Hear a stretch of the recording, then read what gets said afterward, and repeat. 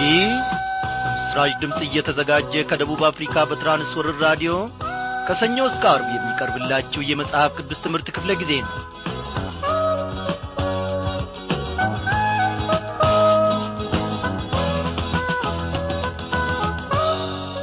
ክቡራን አድማጮች እንደምን አመሻችሁ። ጌታ እግዚአብሔር አምላካችን ስሙ ለዘላለም የተመሰገነ ይሁን። እነሆ ካለፈው ቀን ወደዚህኛው ቀን በሰላም እንድንሸጋገር ደግፎን ዛሬ ደግሞ በፊቱ እንድንገኝ ፈቃዱ ሆኗል። እግዚአብሔር አምላካችን እያንዳንዳችንን በያለንበት ስፍራ ተጠንቅቆልን እንደገና ደግሞ ወደ ቃሉ ማዕድ እንድንሰበሰብ ከእርሱም ጋር ደግሞ እንድንገናኝ እግዚአብሔር ፈቃዱ ስለሆነ ከፍ ከፍ እናደርገዋለን። አሁን ያላችሁበትን ሁኔታ ምንም እንኳን ባልረዳም እግዚአብሔር ግን የናንተን የልብ መዘጋጀት የናንተን ደግሞ ወደ ቃሉ ማዕድ መቅረብ እነሆ ልባችሁ የቱን ያክል በጌታ ፊት እንደፈሰሰ እርሱ ያውቃል። በእውነት ይባርካችኋል። እኔ አምናለሁ ለእያንዳንዳችን በረከት እንደሚሆን። እግዚአብሔር አምላካችን የልባችንን መሻት ይመለከታል።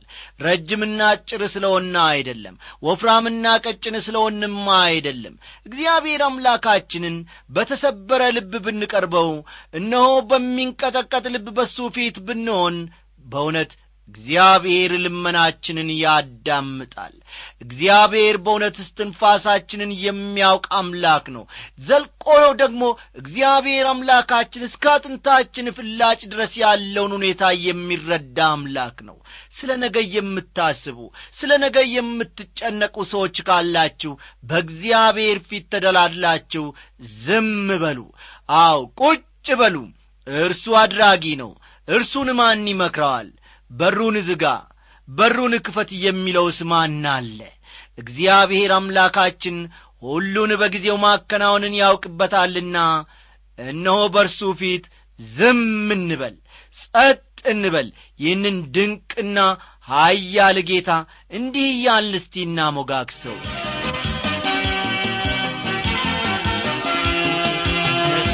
ምስጋናህን አመጣለሁ አባት ካንተ ላይ ይዘምራል።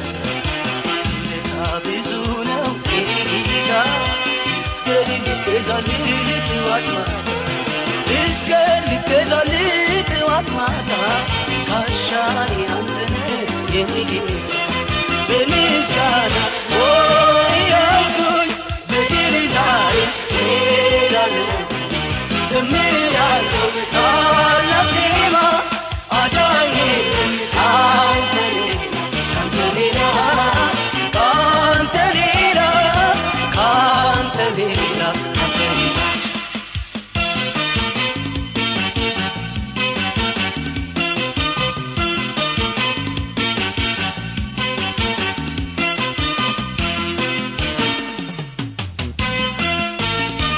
ማናየው ያንን ብሶት ማንሰማው ብርቱ ለቅሶዬ ጩኸቴን ሰምተህ ደረስ እምባዬን ከዓይኔ አበስ እንዳንተ ያለ አላየሁም እንዳንተ ያለ አልሰማሁም ኢየሱሴ የኔ አለኝታ ክበር በልታ እጅሃለሁኝ ጌታዬ እጅሃለሁኝ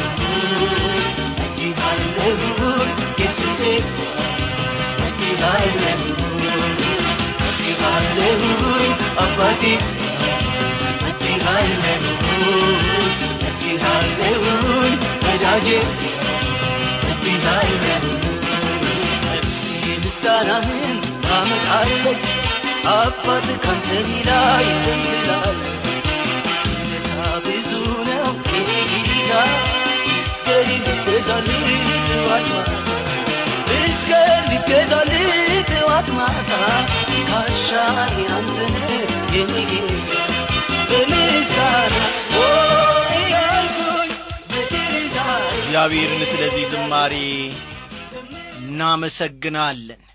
በእውነት ነፍሳችን ለእግዚአብሔር ታላቅ ምስጋናን ታቀርባለች። ወገኖቼ እግዚአብሔር ስላደረገልን ብዙ ነገር የቱን ተናግረን የቱን እንጨርሳለን ከማመስገን በስተቀር።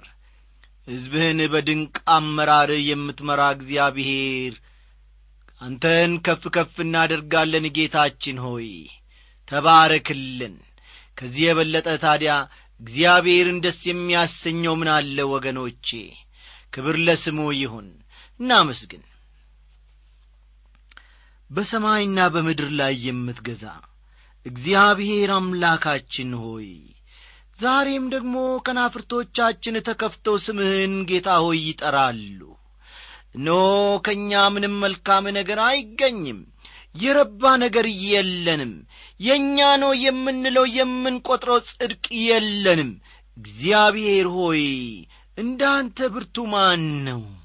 እንዳንተ ድንቅን አድራጊ ማን ነው? አእምሮአችን ሊረዳው አይችልም።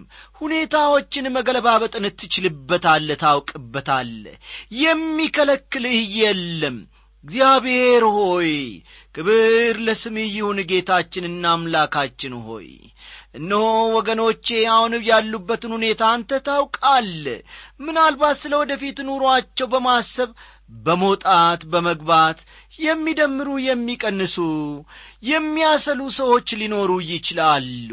ስለ ኑሯቸው እግዚአብሔር ሆይ ጣሪያውን እያዩ እነሆ አቤቱ አምላኬ ሆይ ምን ይሻለኛል የሚሉ እንደርኩም የሚሉ ብዙ ሰዎች ሊኖሩ ይችላሉ። አምላኬ ሆይ ይህንን የልባቸውን እህታቸውን ይህንን ጌታዬ ሆይ መከራቸውን ይህንን ብሶታቸውን በፊትህም ያጉረመረሙበትን እነሆ እንደ ርግብ በፊትህ ለብቻቸው ያጉረመረሙበትንና ያወሩበትን እግዚአብሔር አምላኬ ሆይ በአደባባይ ደግሞ በእልልታ ትቀባቸውና ትሞላቸው ዘንድ እኔ ባሪያ ጸልያለሁ። እኔ ትንሽ ነኝ። እኔ በእነዚህ ሰዎች መካከል እኔ በዚህ ጉባኤ መካከል እኔ በዚህ ህብረተሰብ መካከል ምንድነኝ? ዕውቀት የለኝም፣ ገንዘብ የለኝም፣ እነሆ ችሎታ የለኝም፣ ትንሽ ነኝ ብለው ራሳቸውን ከድንቢጥ ወፍ ጋር የሚያስተካክሉ ምን ይሻለኛል ስለሚሉ ሰዎች እግዚአብሔር ሆይ ለምንሃለሁ ታናሽነታቸውን ባንተ ታላቅነት ትለውጥ ዘንድ እግዚአብሔር አምላኬና ጌታዬ ሆይ ከወደቁበት ራሳቸውን ከጣሉበት እነሆ ራሳቸውን ከናቁበት ጌታ ሆይ አንስተህ ደግሞ ከፍ ማድረግን ታውቅበታለህና በእውቀትና በማስተዋል በጥበብም መሙላትን ታውቅበታለህና ጌታ ሆይ ኑሯቸውን እንድትመለከት ጸልያለሁ። ለባሪያዎች ለልጆች ጌታ ሆይ ምርኩዝ ነህ። እነሆ እንዴት እንደምንወጣ እንዴት እንደምንገባ የምትመራን አንተ ነህ። ብርሃናችን አንተ ነህ። ተስፋችን አንተ ነህ።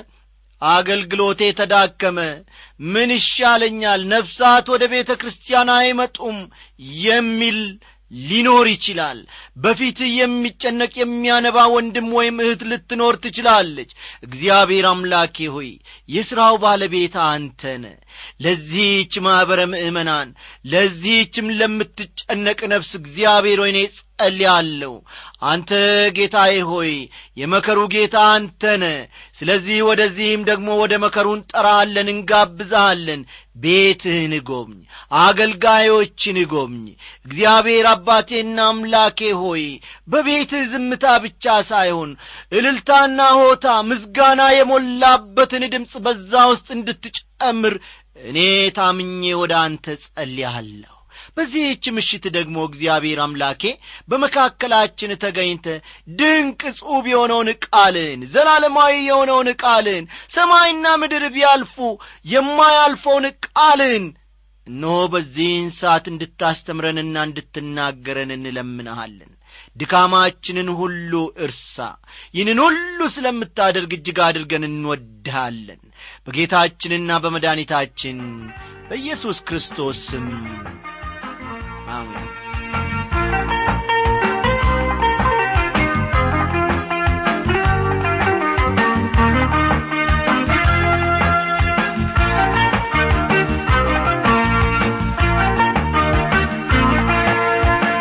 ውድ አድማጮቼ ባለፈው ክፍለ ጊዜ ጥናታችን የዮሐንስ ራእይ ምዕራፍ 8 ትምህርታችንን መጀመራችንን ታስታውሳላችሁ። በዚህ በራእይ ምዕራፍ 8 ውስጥ በአጠቃላይ የምንመለከተው ስለ ሰባተኛው ማህተም መፈታት ይሆናል። አብይ ሐሳቡም ይሄው ነው ብለን መሃል ከገባን በኋላ ትምህርታችንንም ከገፋን በኋላ ማለቴ ነው ስለ ሰባተኛው ማህተም መፈታት ለሰባቱ መለከቶች መነፋት የሚደረግ ዝግጅትን አንድ በአንድ ስንመለከት ነበር። ዛሬም የዚያኑ ቀጣይ ክፍል ነው ከቁጥር 2 ይዘንላችሁ ቀርበናልና እስቲ መጽሐፍ ቅዱሶቻችሁን ገለጥ አድርጋችሁ ራእይ ምዕራፍ 8 ቁጥር 2ን ተመልከቱ።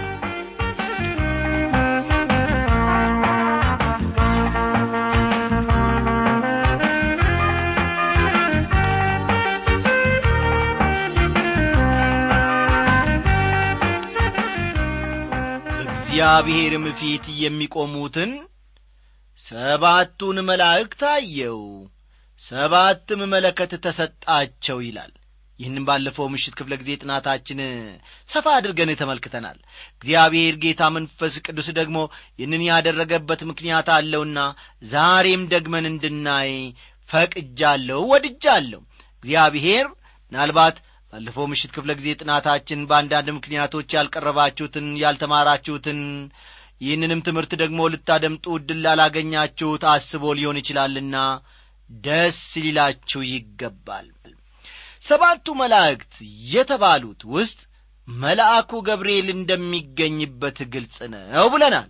ምክንያቱም ገብርኤል በእግዚአብሔር ፊት ከሚቆሙ መላእክት መካከል አንዱ እንደሆነ እናውቃለንና እኔ በእግዚአብሔር ፊት የምቆመው ገብርኤል ነኝ ሲል እነሆ ተናግሯል።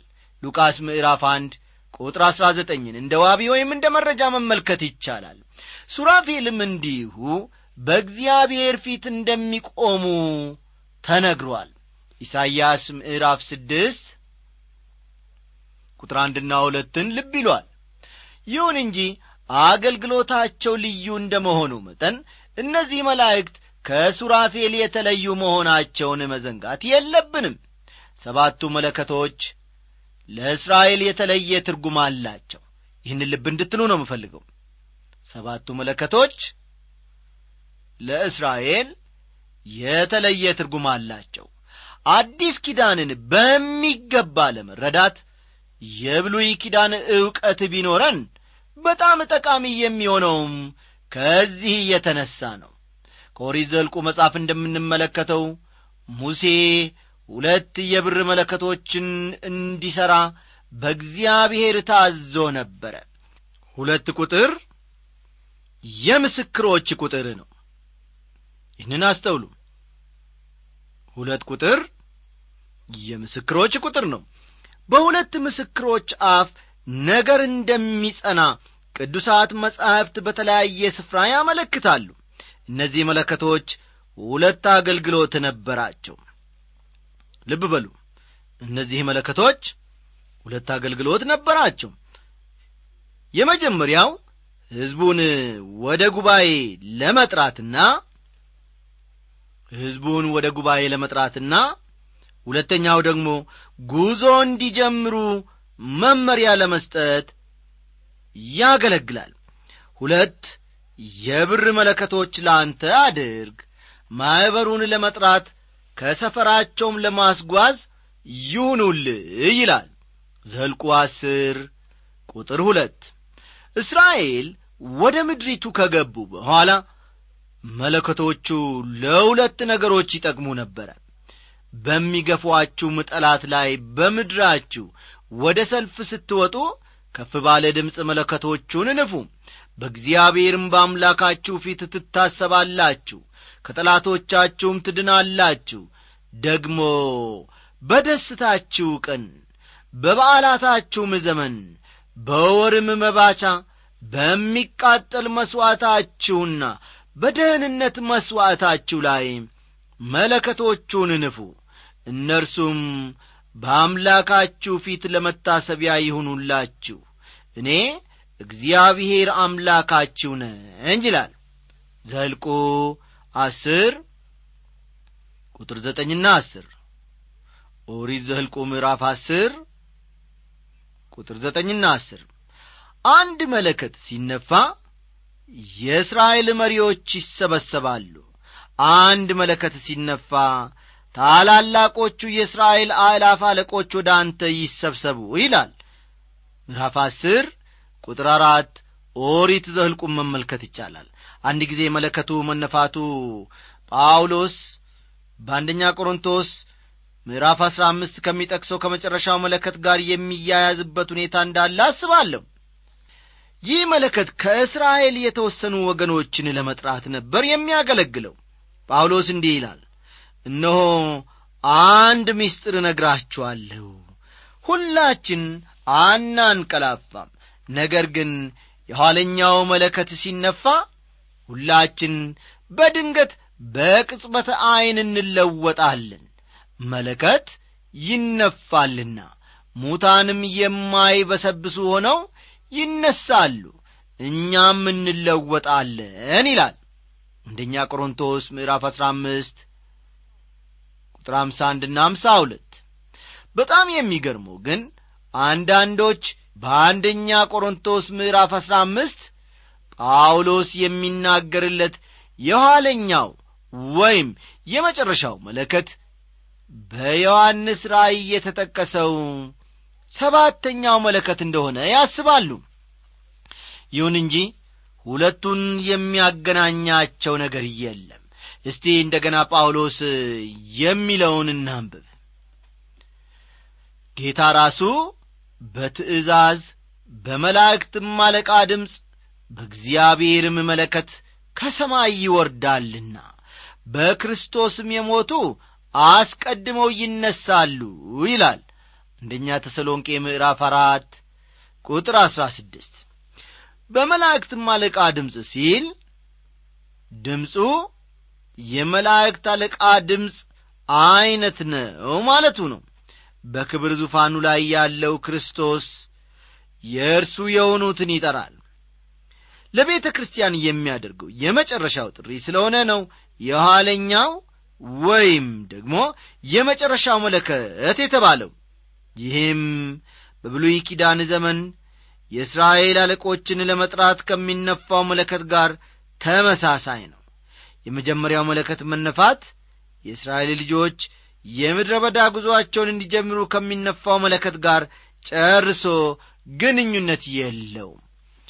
የማስጠንቀቂያው መለከት ሲነፋ እስራኤላውያን የምድረ በዳ ጉዞአቸውን ይጀምራሉ። እያንዳንዱ ምድብ መንቀሳቀስ ይጀምራል።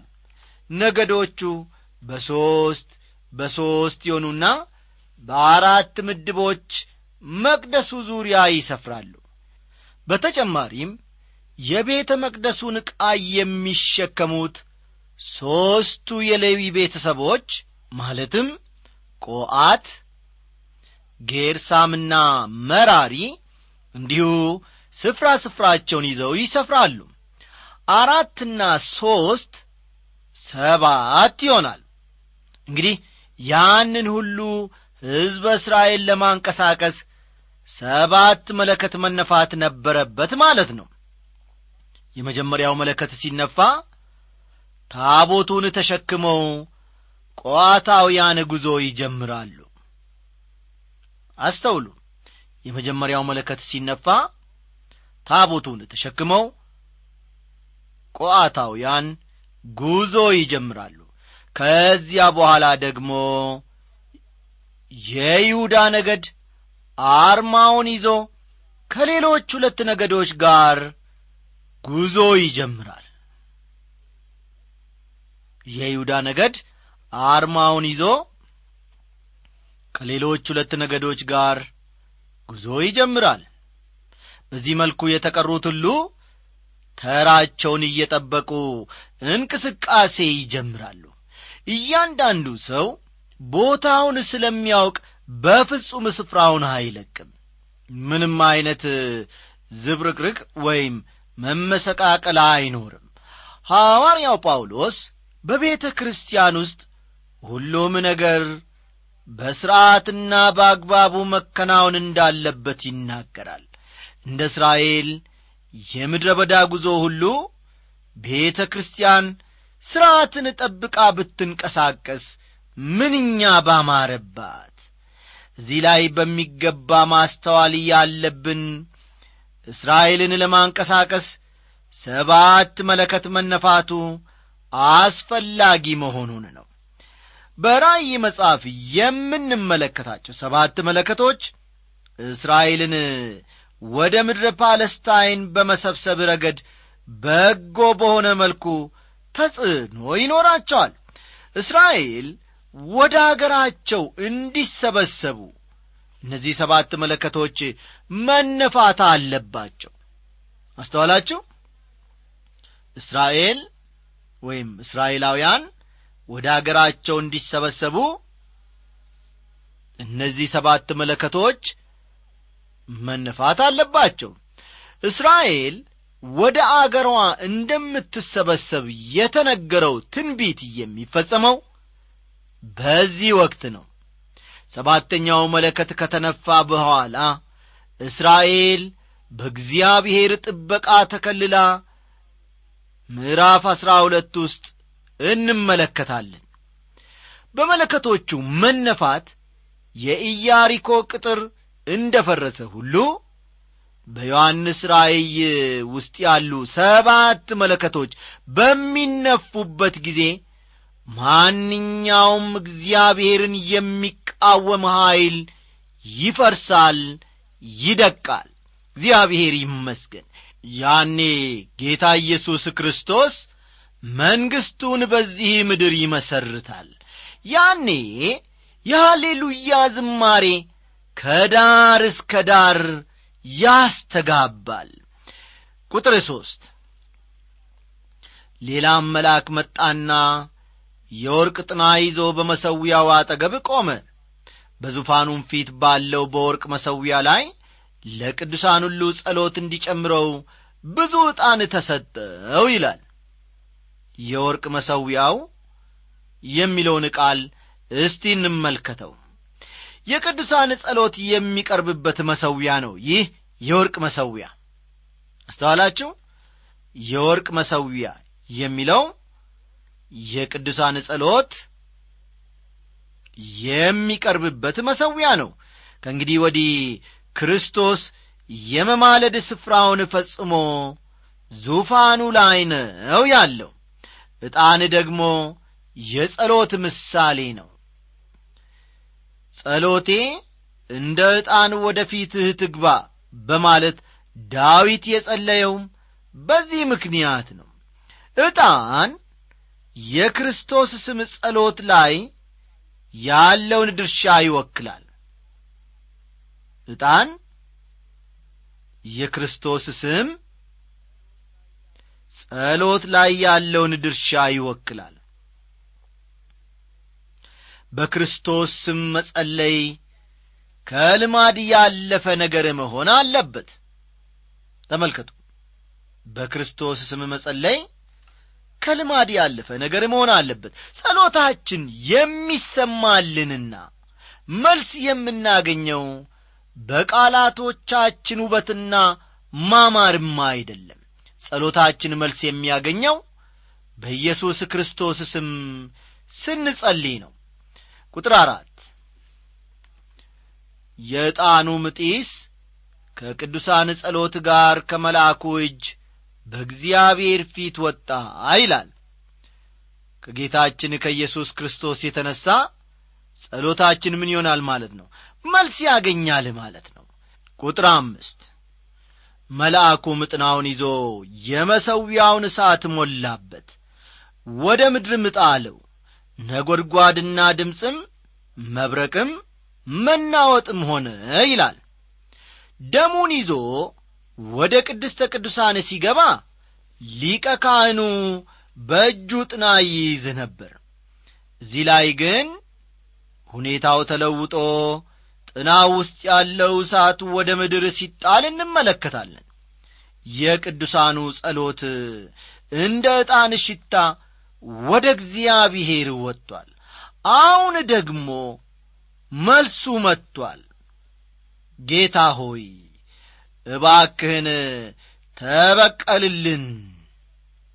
አስተውሉ፣ ጌታ ሆይ እባክን ተበቀልልን በማለት በታላቁ መከራ ውስጥ የነበሩ ቅዱሳን ወደ እግዚአብሔር ጸልየዋል። የዓለም ሕዝብ ለኀጢአቱ ፍርድ የተቀበለውን ክርስቶስን ችላ ብሎአል። ስለሆነም አሁን የገዛ ኀጢአታቸውን ፍርድ እየተቀበሉ ነው። የታላቁ መከራ ዘመን መጀመርም ይህንኑ ነው የሚያመለክተው። መብረቅ የእግዚአብሔር ፍርድ ምሳሌ ነው። መብረቅ የእግዚአብሔር ፍርድ ምሳሌ ነው። ድምፅ የሚለው ደግሞ ሁሉም ነገር የሚከናወነው በእግዚአብሔር ምሪትና ዕቅድ እንጂ እንዲሁ በጭፍን አለመሆኑን ያሳያል። የመጨረሻ ጥቅሳችን ቁጥር 6 ነው። እናንብበው። ሰባቱንም መለከት የያዙ ሰባቱ መላእክት ሊነፉ ተዘጋጁ ይላል። የቅዱሳኑ ጸሎት ተሰምቷል። መለከቱ እንዲነፋ ከእግዚአብሔር ዘንድ ትእዛዝ ወጥቷል። መለከቶቹ ሲነፉ በአመፀኞች ላይ ፍርድ ይሆናል። ፍርዱ ምሳሌያዊ ሳይሆን እውን ነው። አጉል መንፈሳዊ ትርጉም በመስጠት መልእክቱን ማድበስበስ የለብንም። እግዚአብሔር ስለዚህ ቃሉ ለዘላለም የተመሰገነ ይሁን። የዛሬው ጥናታችን እንግዲህ እዚህ ላይ ያበቃል። ደህና አደሩልን።